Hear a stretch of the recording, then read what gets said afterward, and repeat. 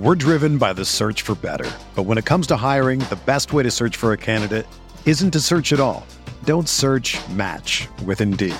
Indeed is your matching and hiring platform with over 350 million global monthly visitors, according to Indeed data, and a matching engine that helps you find quality candidates fast. Ditch the busy work. Use Indeed for scheduling, screening, and messaging so you can connect with candidates faster.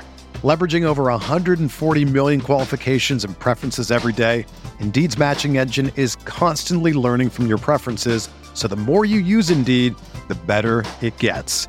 Join more than 3.5 million businesses worldwide that use Indeed to hire great talent fast. And listeners of this show will get a $75 sponsored job credit to get your jobs more visibility at Indeed.com/Blue Wire. Just go to Indeed.com/Blue Wire right now and support our show by saying that you heard about Indeed on this podcast. That's Indeed.com/Blue Wire. Terms and conditions apply.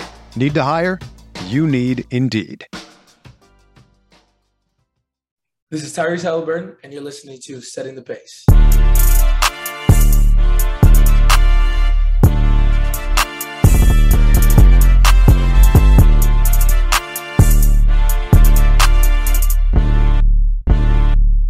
Look, setting the pace with Alex and Fauci. Alex and Fauci. Alex and Alex. If I put our jacks in the paint, how you gonna stop me? How you gonna stop me? We can go head to head.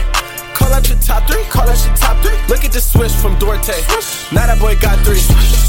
We got Halliburton running point. This is the Benedict for the shot. If anybody gon' come in the post, then we got Jalen Smith for the block. Setting the pace, going to the top. Setting the pace, going to the top. This is your number one podcast. Sweeping every team. We gon' need a mop. Smooth. What is going on, everybody? Welcome back to another episode here of Setting the Pace. And my goodness, the Pacers are on fire. Fauci, they're winners of 6 of their last 7. They win 122-114 against the Toronto Raptors. First of all, how you doing? And secondly, what'd you think about that game? Oh, man, life is good. Let the good times roll, Alex.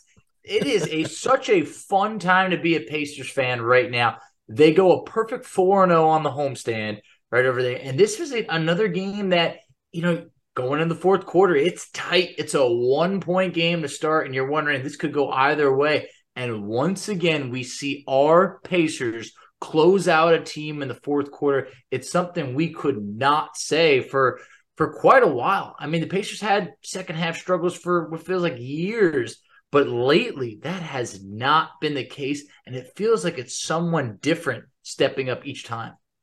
Got to give a lot of props to the bench for this one, Fauci. The fact that they came in and dominated the way that they did, I think you got to start off with Bennedict Mathurin. 21 points, Fauci, 6 of 9 from the field, 2 of 2 from 3, 7 of 10 from the free throw line. He was terrific out there at the best plus minus at plus 21. And ironically, he scored 21 points in the game. And then somebody that's kind of been dogged on for most of the season, TJ McConnell, probably had his best game of the year. 15 points, 3 assists, but check this out, 7 of 7 from the free throw line.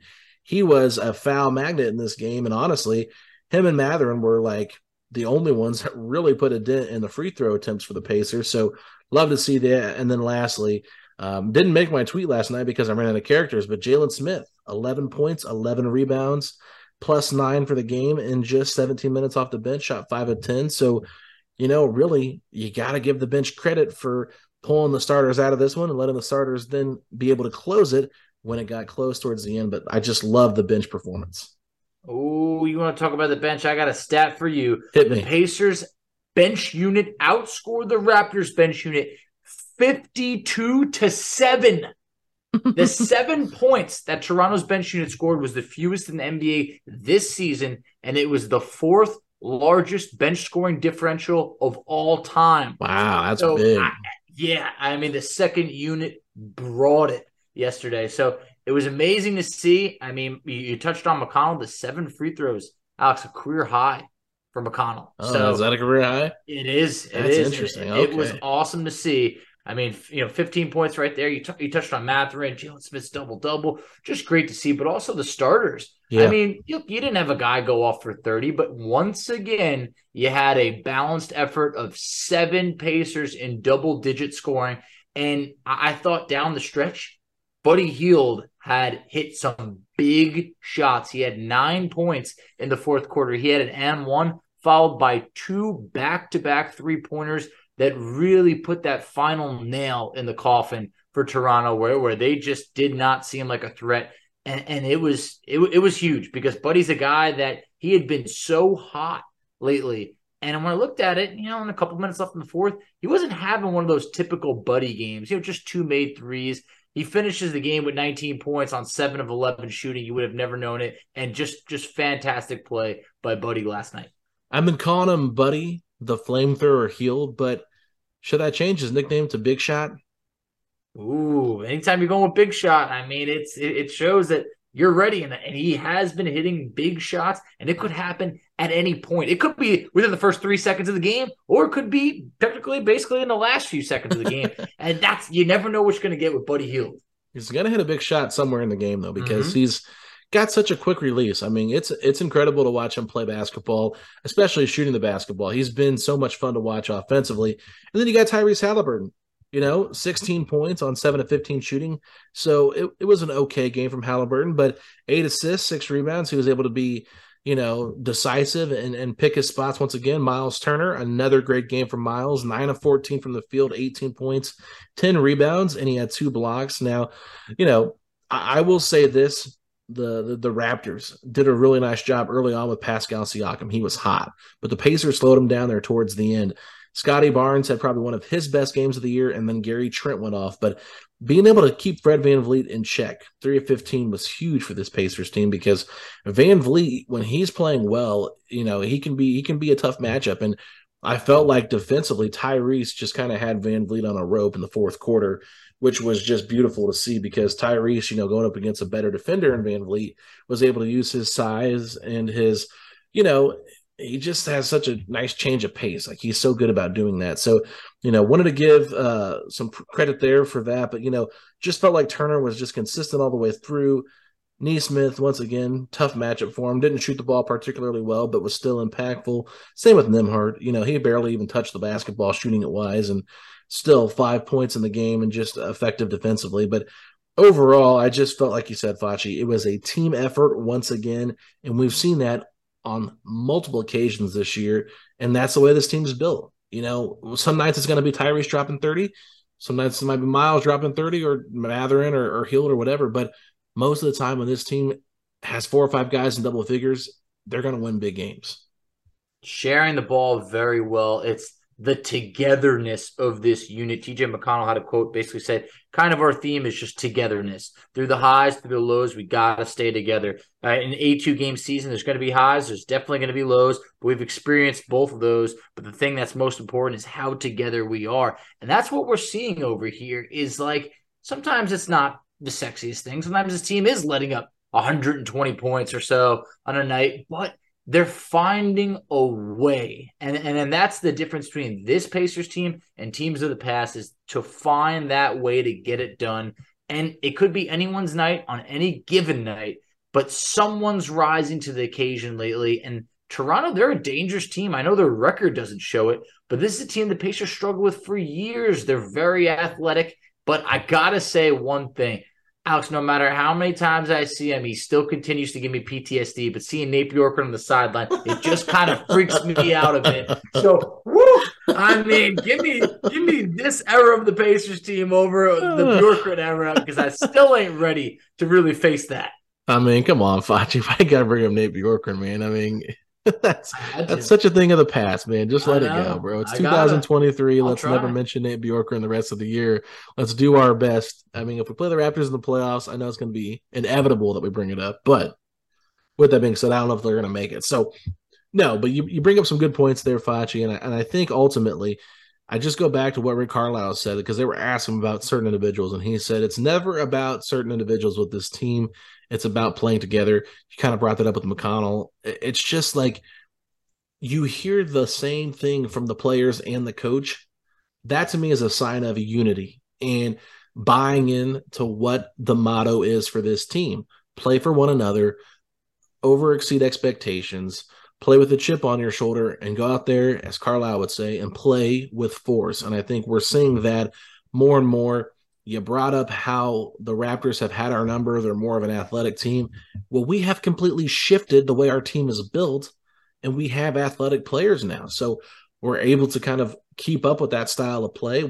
We've finally welcomed in the Pacers era of the 21st century because, my goodness, like the last 5 years, we've seen the Warriors kind of showcase how playing with pace and space is the new thing to do. And we were kind of doing the opposite, double bigs and playing slow with Brogdon and Karis LeVert. And, it was one of those things where we just had to kind of buy in to what's happening in the 2020s and get with the times and start playing faster. So I really have enjoyed this team overall. Another solid win, but a huge test is coming up, Facci. The Philadelphia 76ers, the team right above us in the standings with the 5th seed. This is a great test for the Pacers to show who they really are. There's something about playing Philly and Milwaukee that always feel like the final exam of the semester, or however you want to put it. Yeah, because that's always who we struggle against, even if Embiid's in the lineup or if he's not, because we've struggled when Embiid hasn't been there. But it always feels like that's that matchup for Miles Turner. That's like, hey, look, you've been awesome lately, but I want to see how you do against Joel Embiid. And this is a big test for Turner to show that this is not the same Miles from years past. So I got my eyes on that. And yeah, you talked about it for the standings. This could be a big one. So I'm really excited about that. And this Pacers team continues to prove me wrong time and time again when we face the elite of the East or the elite of the NBA. So now I'm going in saying, hey, you know what? The boys are sizzling right now. Anything can happen. So I'm not going to be surprised if the Pacers do take down Philly. But at the same point, I know it's going to be a challenge on the road, and I'm up for that challenge. Yeah, and I think, this Philadelphia team, they've got some drama around them already with the James Harden rumors that came around Christmas, but they got Tyrese Maxey coming back. He'll be coming off the bench to kind of ease his way into things. And so, they're a talented team, and I think it's going to be a good test for the Pacers. But before we kind of close up this first segment and bring on Scott Agnes, got to ask you, what'd you think about OG Anunoby talking to Tyrese Halliburton at the end of the game last night? Oh, trust me, my mind wanted to wander. I mean, all I was thinking is, tell me this is our turn to have one of those, yo, come get me type of things, or I want to play for you guys. Like, I was like, please, we've been waiting for this moment. And look, we'll never know what they really did talk about, but it definitely fuels the excitement of, man, Tyrese Halliburton is one of those players you want to play with, and things ain't too dandy in Toronto right now, so anything could have been said. I'm just going to put this out here. I was on with JMV Tuesday night from about 5 to 5:30 talking about the Pacers, and it got brought up, do I think Tyrese Halliburton is going to have an impact on getting people here to play with the Pacers? And I talked a lot, but you know how I do that, Facci. I talk in circles, trying to get my point across, but basically I said, it's too early to tell right now, but I think it really could happen because DeAndre Ayton wanted to sign here with the Pacers. And yes, he wanted his money first and foremost, but at the same time, he still had to be accepting of the fact that, hey, if the Suns don't match us, I'm playing with Tyrese Halliburton, which we know is something that probably really did entice him. So I think you got the best free agent in last year's free agency class to sign an extension or sign a contract here with the Pacers, even though it was matched, an offer sheet.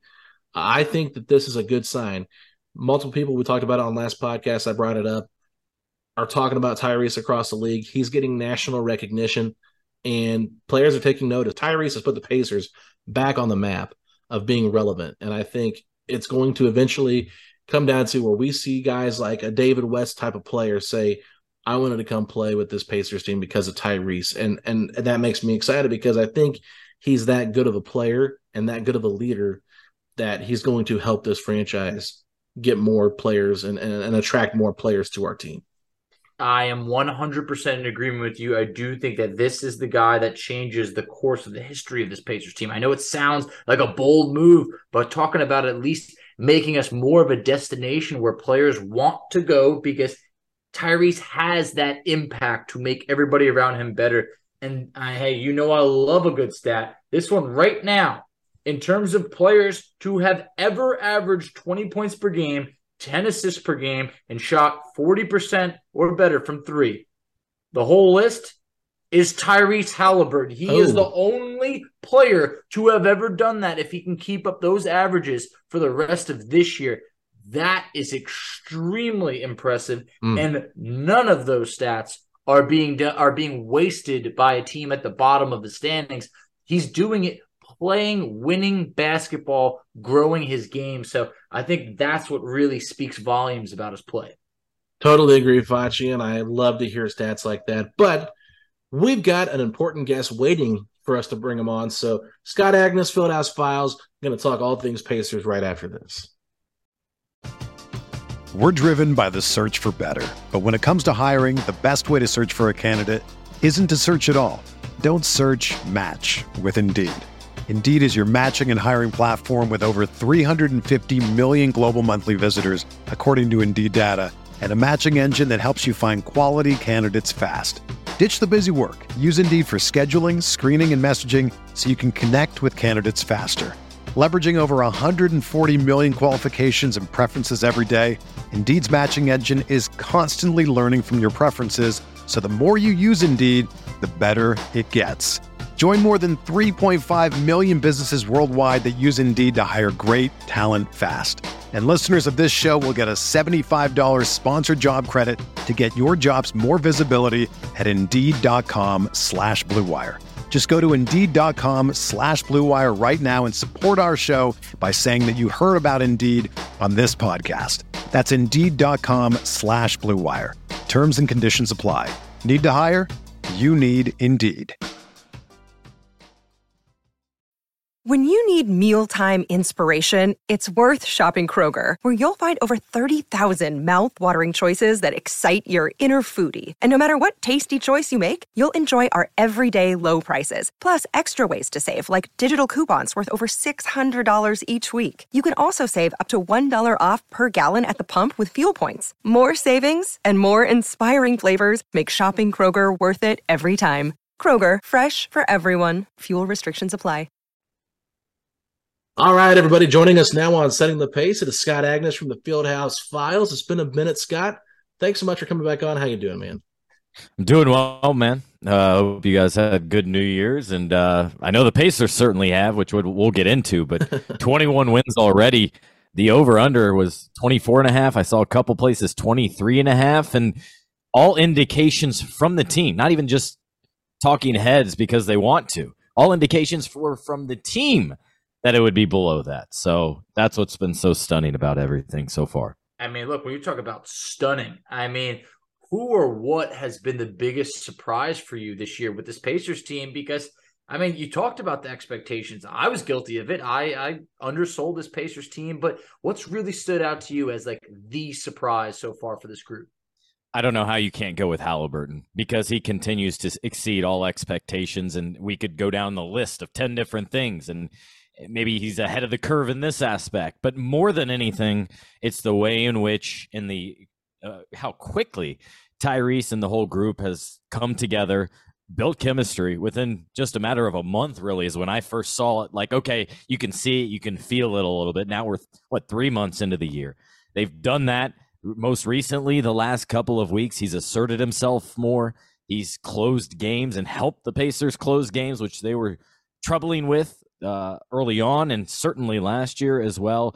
All roads lead to Halliburton, and I think that's going to be the case for the foreseeable future, which is a good thing.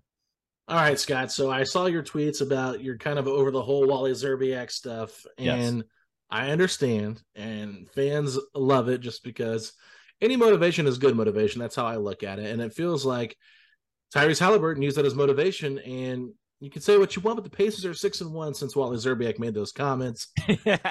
Just saying. You're tracking that. I love it. Well, I was just wondering because I'm like, they've been playing really well. They've won 4 in a row. I'm like, how many have they really lost over the last 7-8 games? And I'm like, it's really funny because since he said that, we had the Celtics win, the Heat win, then they had that horrible loss to the Pelicans, but then they won 4 in a row since. So I'm just curious,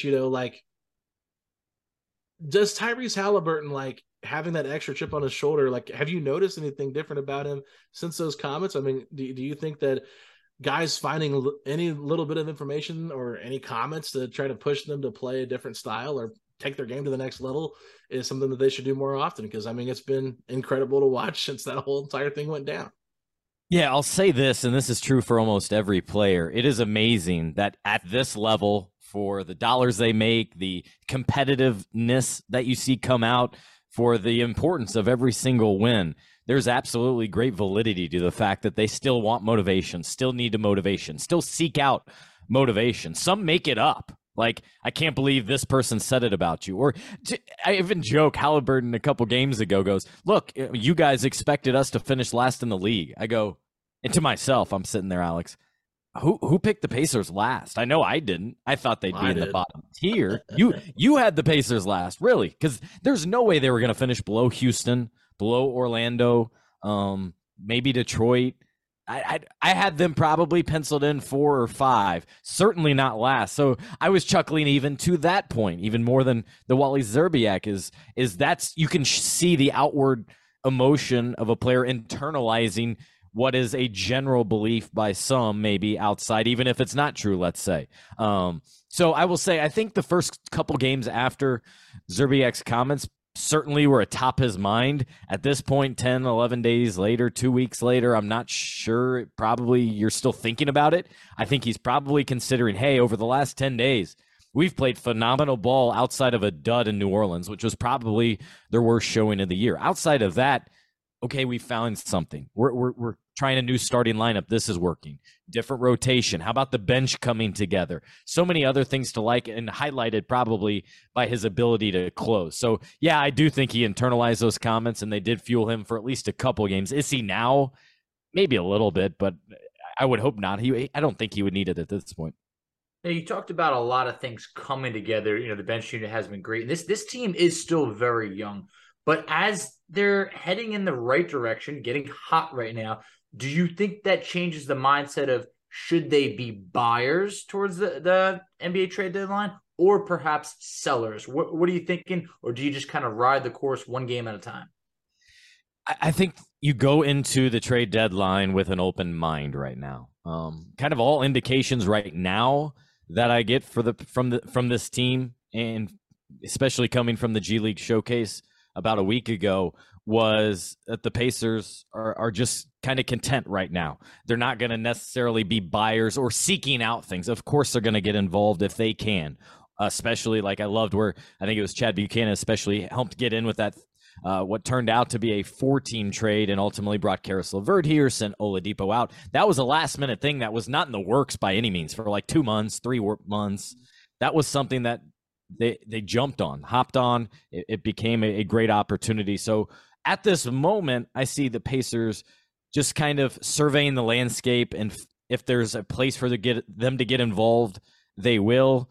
But no urgency either way, because you don't want to strap yourself in any one direction. I think you've had some early success right here. You realize you're not a contender right now. Yet you don't want to take on a ridiculous money maybe for a 5-year contract for a future guy. You want to maintain your flexibility, go into this offseason where you're going to have 3 first-round draft picks at least. You're going to have cap space presumably, and you can go in a variety of directions. The only big question mark, which I'm sure we'll get to, is Miles Turner, where, again, I still believe you have to have some kind of decision made by that February deadline. Well, let's stay there, Scott, because I was kind of getting ready to ask you about this, because to me, it feels like all signs point to Miles seems pretty content with how things have gone this year, really likes his role. He's really thrived in it. I think he's played the best basketball of his career. And while I was firmly in the camp of move off of Miles, continue the rebuild, get younger, get a better draft pick, I think he might be the best fit for them at center, especially looking at the roster. There's no other center I think I can think of that could do what he does. And so I understand that it's a very tough spot for the Pacers to be in because of they don't know the unknown of him wanting to re-sign or not. But from everything you've heard, do you feel like Miles wants to be here? And is there any chance that maybe they come to a verbal agreement before the deadline and then finish it after the deadline, like a contract extension? That way they know they can have all that optionality up to the deadline where they don't lock in money long-term with Miles that could impact their trade, optionality. Yeah, and that's a good point for your listeners too to make clear, is they can I'm sure you've probably discussed this, but you can renegotiate his contract, which takes care of the Pacers' concerns for the rest of the season in terms of reaching the salary floor and filling out some cap space, which they will, even if that does not happen with Miles specifically. That's not a grave concern right now. You have till the end of June. But I think ultimately, first of all, and I want to be clear, and I think you have as well, is I've never got the indication Miles hates it here. He wants out. Like, what do we do? This is miserable. I've never gotten that indication. Now, I think the team a little bit, in general, felt that way as a group, kind of in the Nate Bjorkgren season as a collective, by the way. But I've never got that indication that, I hate it here. So I don't think his opinion has changed completely. I think he's having more fun. Actually, he did say that. I asked him about that because Aaron Nesmith said he's having the most fun he's had, and he couldn't remember when. And I asked Miles, is that the same for him? And he goes, absolutely. They all point back to everyone working as a collective, as a group, playing unselfish ball, not caring whose big night it is, that sort of thing. That would appeal to you. Also, the fact that he's finally playing with a true point guard. Pacers have their best point guard since Jamal Tinsley that I keep going back to. So that would, everybody loves playing with Tyrese right now because they know he's not out for himself like some guards might be, or hunting shots. He might if they need it, which we've seen at the end of games. So where I think things are with Miles right now, although to be clear, a lot of people right now are being kind of quiet. And when it comes to Miles and his situation, he's got a new agent, which I don't know if it changes the dynamic, but makes it more interesting in everything. But I think what you do if you're Miles is you listen to what kind of dollar figure the Pacers would be willing to offer you. And if it reaches that, and if you don't think you can get much more in the offseason, and you don't have other priorities like I have talked about in the past, such as a bigger media market, which would then command more attention for both playing on national TV, which would also lead to maybe more awards potentially, Defensive Player of the Year, those sorts of things, All-NBA defensive team, that type of thing. I think that kind of had appealed to him. Basically a long-winded way of saying I think a lot of it for Miles will have to come down to this being his biggest contract he'll ever sign. Are the Pacers going to offer him that comfortably? Is he going to be able to get much more? And also, then you're able to kind of figure out your destination later, which probably is the right move for any player. Yeah, to your point, I do believe this is the contract for Miles Turner. And if Turner can stay healthy, he should have a lot of suitors. So I do think he'll be in popular demand. But to Alex's point, he talked about there's not really enough bigs challenging Miles to make the Pacers feel like they could move off of him. One of those bigs, Jalen Smith, someone everybody expected a little bit more of coming into this year when he was named the starting power forward. However, he has since moved to the bench. I was looking through a couple box scores. The Pacers are 7-3 with Jalen Smith coming off the bench. Barring any injuries or trades, do you think Rick continues to bring Jalen off the bench as the team looks like they're starting to hit their stride? Yeah, I think it'll continue at least in the short term. One thing we have seen from Rick is he's not opposed to tinkering, changing things up, maintaining that flexibility. So we did see about 8 games ago, Aaron Nesmith starting full-time right now over Jalen Smith. And more than anything, why I thought it was noteworthy was the fact that that was one of the, carrot sticks they were dangling for Jalen to re-sign, right, in this past offseason. A change otherwise is not really too noteworthy, but the fact that he re-signed with the Pacers in part because of the premise that he would be a starter moving forward makes things interesting, certainly for both sides. I know that's one area where the Pacers, I think, do need to get some clarity is there's just a lot of overlap. In the backcourt right now, how do you get Chris Duarte going after 6 weeks of injury and then coming back to the lineup and not really finding a groove? And I don't necessarily put that on him specifically. It's just there's other guys in front of him. Like, who are you going to take minutes from right now? Same goes for the big men. Your last 2 first-round picks that were centers aren't even in the rotation right now. And in fact, Isaiah Jackson headed to the G League for a couple of games, which, by the way, I commend him and the team for doing. That's exactly the right call. And while I would like to see it with Goga, you just don't see fourth-year players generally, unless it's an injury, go to the G League, even though I think that would be great for him to get game reps. These guys are out of rhythm. They're out of game shape just because if you don't play, you lose it. But that's the one tough thing here is you just got a lot of overlap in the front court and in the back court. And could use some help on the wing right now. So if they did address something at the trade deadline, and certainly this summer, that's the number one position.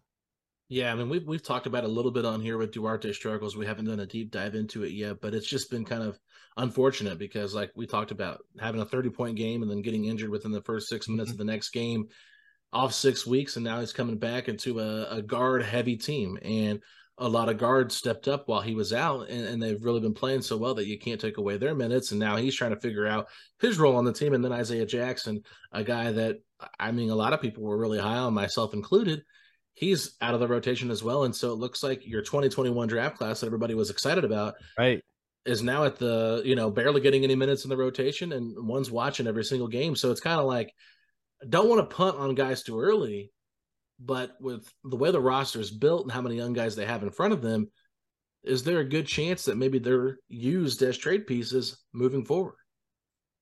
I think the one thing I emphasize here, just like if they were crushing it right now, is that's why I take at least 3 years to review draft classes. I know a lot of people like getting after it right away. Rick Carlisle even joked about, when they redo this draft class, what will Halliburton be number one? Well, that's too soon even. So I want to give it time, especially for a center and Isaiah Jackson, who turns 21 in a week. So he's still very young, hadn't even celebrated his 21st birthday. That said, I could see potentially a guy like Chris Duarte being moved if you don't move a Buddy Hield. It seems like it's one or the other, right? Just in general, not on reporting there. It just makes a lot of sense because there's too much overlap between those two players when you consider that. And I thought going into this season that you might see Chris Duarte in the starting lineup. I thought he'd be there where Andrew Nembhard is, but Nembhard and Naismith, they're in that lineup. And to go back to a question a couple times ago, purely for the defense, and that's what Rick's really liked, is those two have earned that role rather than like Jalen not playing well or not. He says it's purely because of what those two have been able to provide, especially though on the defensive end. And I think we've seen that true in the last couple of games when they face those big wings, which is one of their biggest weaknesses, right? With the Pacers in general. You've seen all the length of the Raptors, PG and Kawhi, and you can go all the way back there. I thought it was funny to your point of, waiting 3 years to reevaluate draft classes. Nembhard is that guy that they felt like Carl kept bumping up. He'll be a first round pick. That's right. It wasn't Halliburton. It was Nembhard. Halliburton, but yeah, he kept saying like, then he'd be a lottery pick. A couple of years from now, this guy's going to be looked at as a top 10 pick in that draft. So I thought it was funny. It kept moving up. But, you touched on a little bit about Isaiah Jackson. I think coming into the year, I was extremely high on Ijax, taking that step forward. I felt like if he could create his own shot, a lot of good could happen for him. And I think I'm with you. It was the right move to go down to the G League, get more playing time. What's missing from his game this season in year two that maybe we hoped would have been there? I think one, staying out of foul trouble. That's always been one of his bigger issues, going against the more physical bigs. Now, I thought he's begun to do a better job in that. You'd like to maybe see him a little bit more active on the boards. He doesn't have a three-point shot, so it's not like you would be expecting that to take any big leap. He's not one that even shoots a long-distance shots very often. But to the bigger picture, I can tell you that's one thing that Rick is encouraging all his players to do. If you're open, take the shot. Otherwise, you're penalizing the team, really. That's something, when Terry Taylor went to the G League Showcase, we were talking at length about. While they don't want to settle for threes, like I thought they had done several weeks ago, now they're finding this and striking the right combination of attacking when need be, more so like the last game, or settling for threes when it's open, and how they can balance one another. But I just think about Isaiah, and I think he just needs reps. He needs 20 minutes a game. And looking down, his last game log, 3 minutes, 15 minutes, 15 minutes, 18, 12, 12. To me, that's not enough. And talking with Goga over all these years, 10 minutes, he barely has found a rhythm out there for him personally. And I think that's also the case in general with bigs. How many times in the past have we seen Goga maybe start or play a big role? You see 25 minutes, and he might have a double-double. He plays 7 minutes, and you're like, what is he even doing out there? He's unproductive. So I think that's also perhaps a reflection, too, of Jackson, is if he's getting 10, 12 minutes, you're probably so concerned of not messing up and trying to keep things afloat that you really don't get comfortable out there. Maybe you're overthinking a little bit. then you're pulled and you don't get back in. I think there's a lot of factors, but I don't think there's necessarily one thing that, he's just not doing this. And I think the front office has, and especially Carlisle, has been really complimentary of Isaiah Jackson. So I don't really anticipate them moving him. I'd be kind of shocked if they did. I think they really value what he could do. And quite frankly, I would actually like to see him maybe play some at the 4 next to Miles more often than they already have, just because I feel like those two could be an interesting duo. And like you said, they lack size, and maybe he's kind of that X factor in the playoffs. Like, okay, we know you're a little bit taller than what we want from a wing, and you're not really a shooter, but with Miles being able to shoot on offense, maybe you can guard somebody bigger on the perimeter, which might not be great, but it might be a better option than trying to throw Buddy Hield or another like a smaller guard on there. But yeah, it's an interesting place for them to be at. But I want to go to Buddy Hield real quick before I wrap this up here with you, Scott. I just feel like Buddy Hield has been so important to this team. It feels like the fan base is just crazy about him. I don't know about you, but in starting introductions, when I've been at the games, especially recently, feels like he gets the loudest cheer. And I mean, that's no knock on Tyrese, but it's just like the fans have fallen in love with Buddy, myself included. I've really enjoyed watching him play. He's just been a breath of fresh air. What do you think his long-term future looks like here in Indiana? Yeah, first of all, I think that's he's been a perfect example of maybe why when you acquire a guy that you don't want to hear about the other stuff or what happened with the previous team. And I'm talking if you're the team acquiring him. You want that fresh start, a clean slate, and that works for both sides here. And I think Buddy has benefited so big from just getting a fresh start and going elsewhere, and he feels free. He's being embraced for what he does and not criticized for what he can't do or doesn't do well. He obviously has the green light to shoot away, and I can't not mention him and not mention that incredible start to the game several games ago where it just perfectly flows right into his shot, and that was just beautiful. But you also have to have a confidence that going right into your shot and starting the game that way when maybe your coach had diagrammed the first possession, like what part of that's veteran know-how. But I think so many times more than any other player, Buddy has singled out his faith in Rick. And so that doesn't go unnoticed for me. Now, in terms of his future here, I don't know how you trade him right now unless there's just an incredible offer out there, because if I'm the Pacers, you do have to consider, does it get any better than this? Could he play any better later this season? Could he have any more value this upcoming summer when you really have to consider, is he part of your core moving forward as he's 30 years old? Will be needing a new contract. Now, that said, what's his biggest strength? It's shooting. Those guys could probably play till they're 35, so he probably has at least a couple more contracts, a 3-year and a 2-year deal left in him. This dude loves the game. He's going to be the one that hangs on and tries to play, I believe, till he's 38 and still shooting away, especially considering guys that he hadn't reached the playoffs yet. Like, that's something for a guy that loves the game more than perhaps any other player I've covered. He hasn't experienced those big moments, and I think once he does, he's just going to crave more of it. So right now, I think my thing is you keep him unless you receive an offer too good you can't pass up, meaning a lottery pick this year, maybe 2 first-round picks this year or next year, for example. Something much more than just here's the 22nd pick in an upcoming draft. That it's hard. It doesn't really move the needle one way or the other for you, knowing he has another year under contract at a very reasonable number from what he contributes on a consistent basis.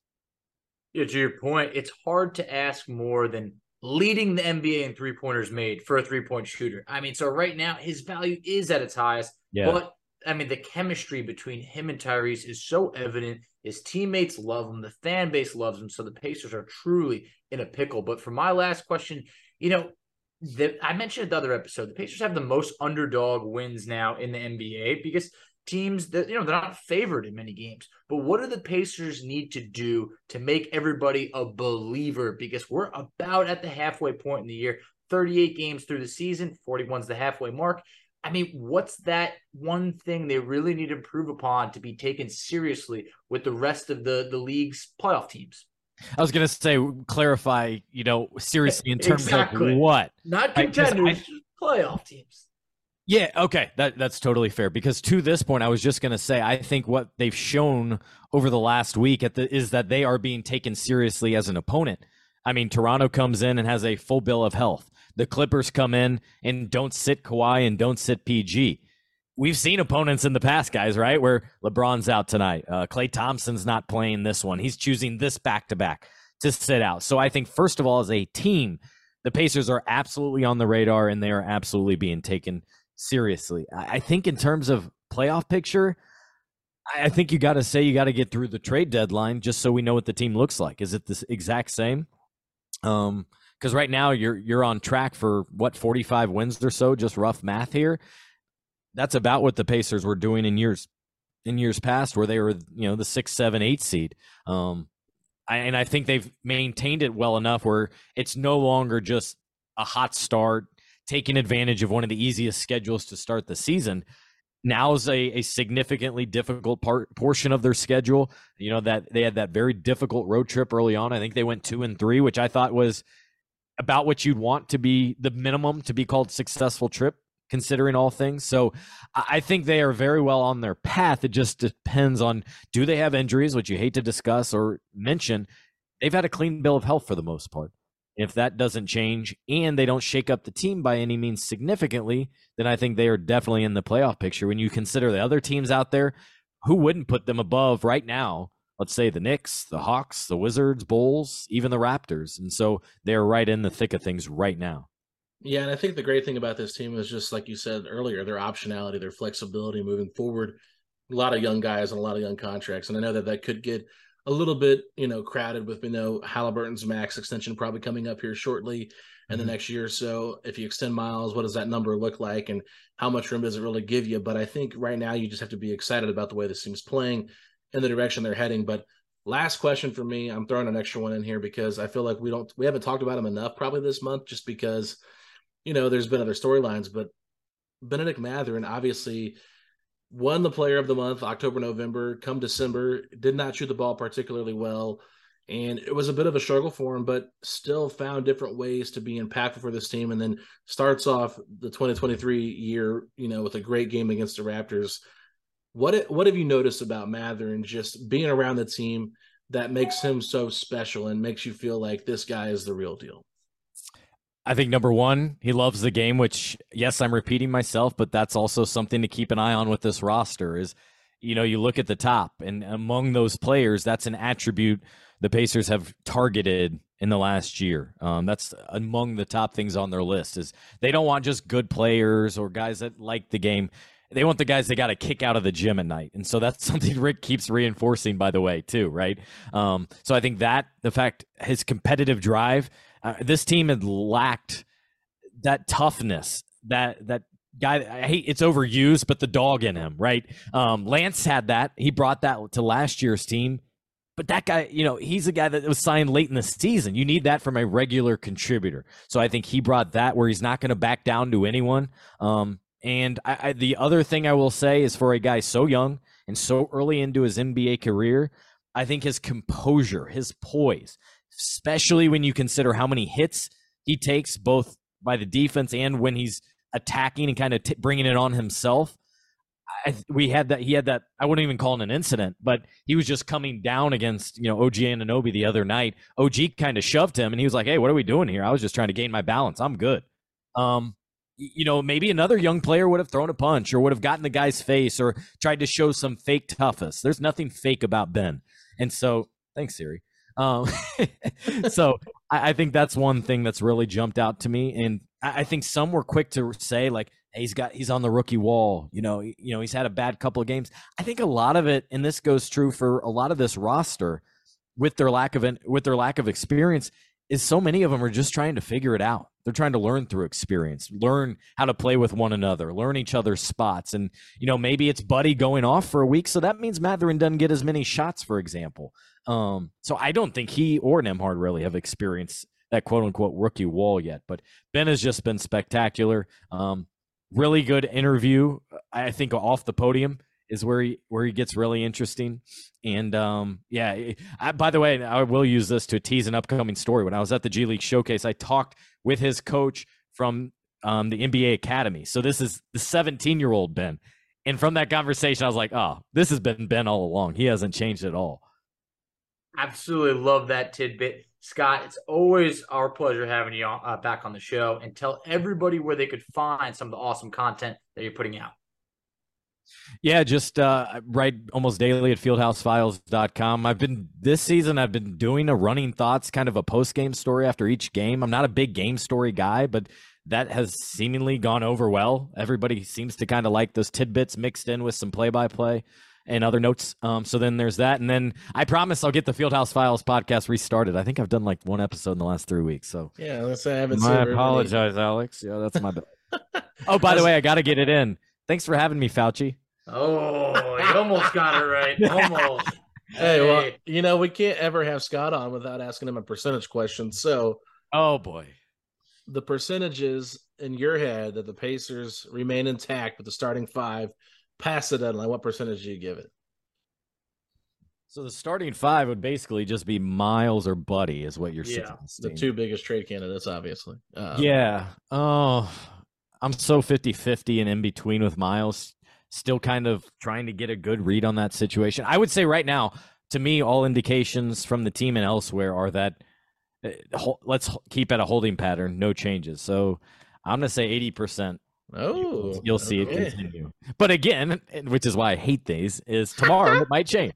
But it very well could. At this moment, when we are recording this on January 3rd, life is good in Pacers Nation. So it doesn't feel like you got to switch anything up. But to your point, anything can happen. Absolutely. And so many of the conversations that might lead to trades, guys, haven't even happened yet. We're, 6 weeks or so out? And, and so many things. There was this, I had a couple agents call me over the weekend. Hey, is this Obi Toppin rumor true? I hadn't even heard of the Obi Toppin rumor, and I still haven't found the original source, which tells us Sean Devaney. Oh, Sean Devaney? Yeah, Devaney, excuse me. You don't know how to say his name like you don't know how to say Fauci's. Yeah, good point. Touche. Well, at least I have that one answer. But yeah, it's part of the game. I know it's part of what people enjoy, is just the general conversation. But sometimes you got to check yourself and be like, I haven't even heard the rumor that people are talking about with the rumor to the rumor. So keep that in mind as you navigate the next month or so. Hey, rumor season is officially upon us. I mean, indeed. With the trade deadline in the near future, I expect rumors to heat up. But Scott, once again, thank you very much for coming on the show. We'll have to have you back on soon enough. All right. Thank you, guys. This is the story of the one. As a maintenance engineer, he hears things differently. To the untrained ear, everything on his shop floor might sound fine, but he can hear gears grinding or a belt slipping. So he steps in to fix the problem at hand before it gets out of hand. And he knows Grainger's got the right product he needs to get the job done, which is music to his ears. Call, click Grainger.com, or just stop by. Grainger, for the ones who get it done. All right, Fauci, once again, always a great time talking with Scott Agness, but anything else you want to bring up before we close this one out? No, I just want to say, man, this has been a great time to be a fan. I've spoken to a lot of listeners of the show saying they're either, new fans of the team and they love what we're doing. They're having a blast, or maybe they've been there in the long run and this is everything they've been waiting for. Whatever it is, I mean, this is a time that you got to get out there to the Fieldhouse, support the team. You got to be just kind of pumping up the squad, because we're hearing that the Pacers are feeding off of this. I mean, Gainbridge is becoming now a tougher place to play. So support the team in any which way you can, and we definitely appreciate all the support that you've given us.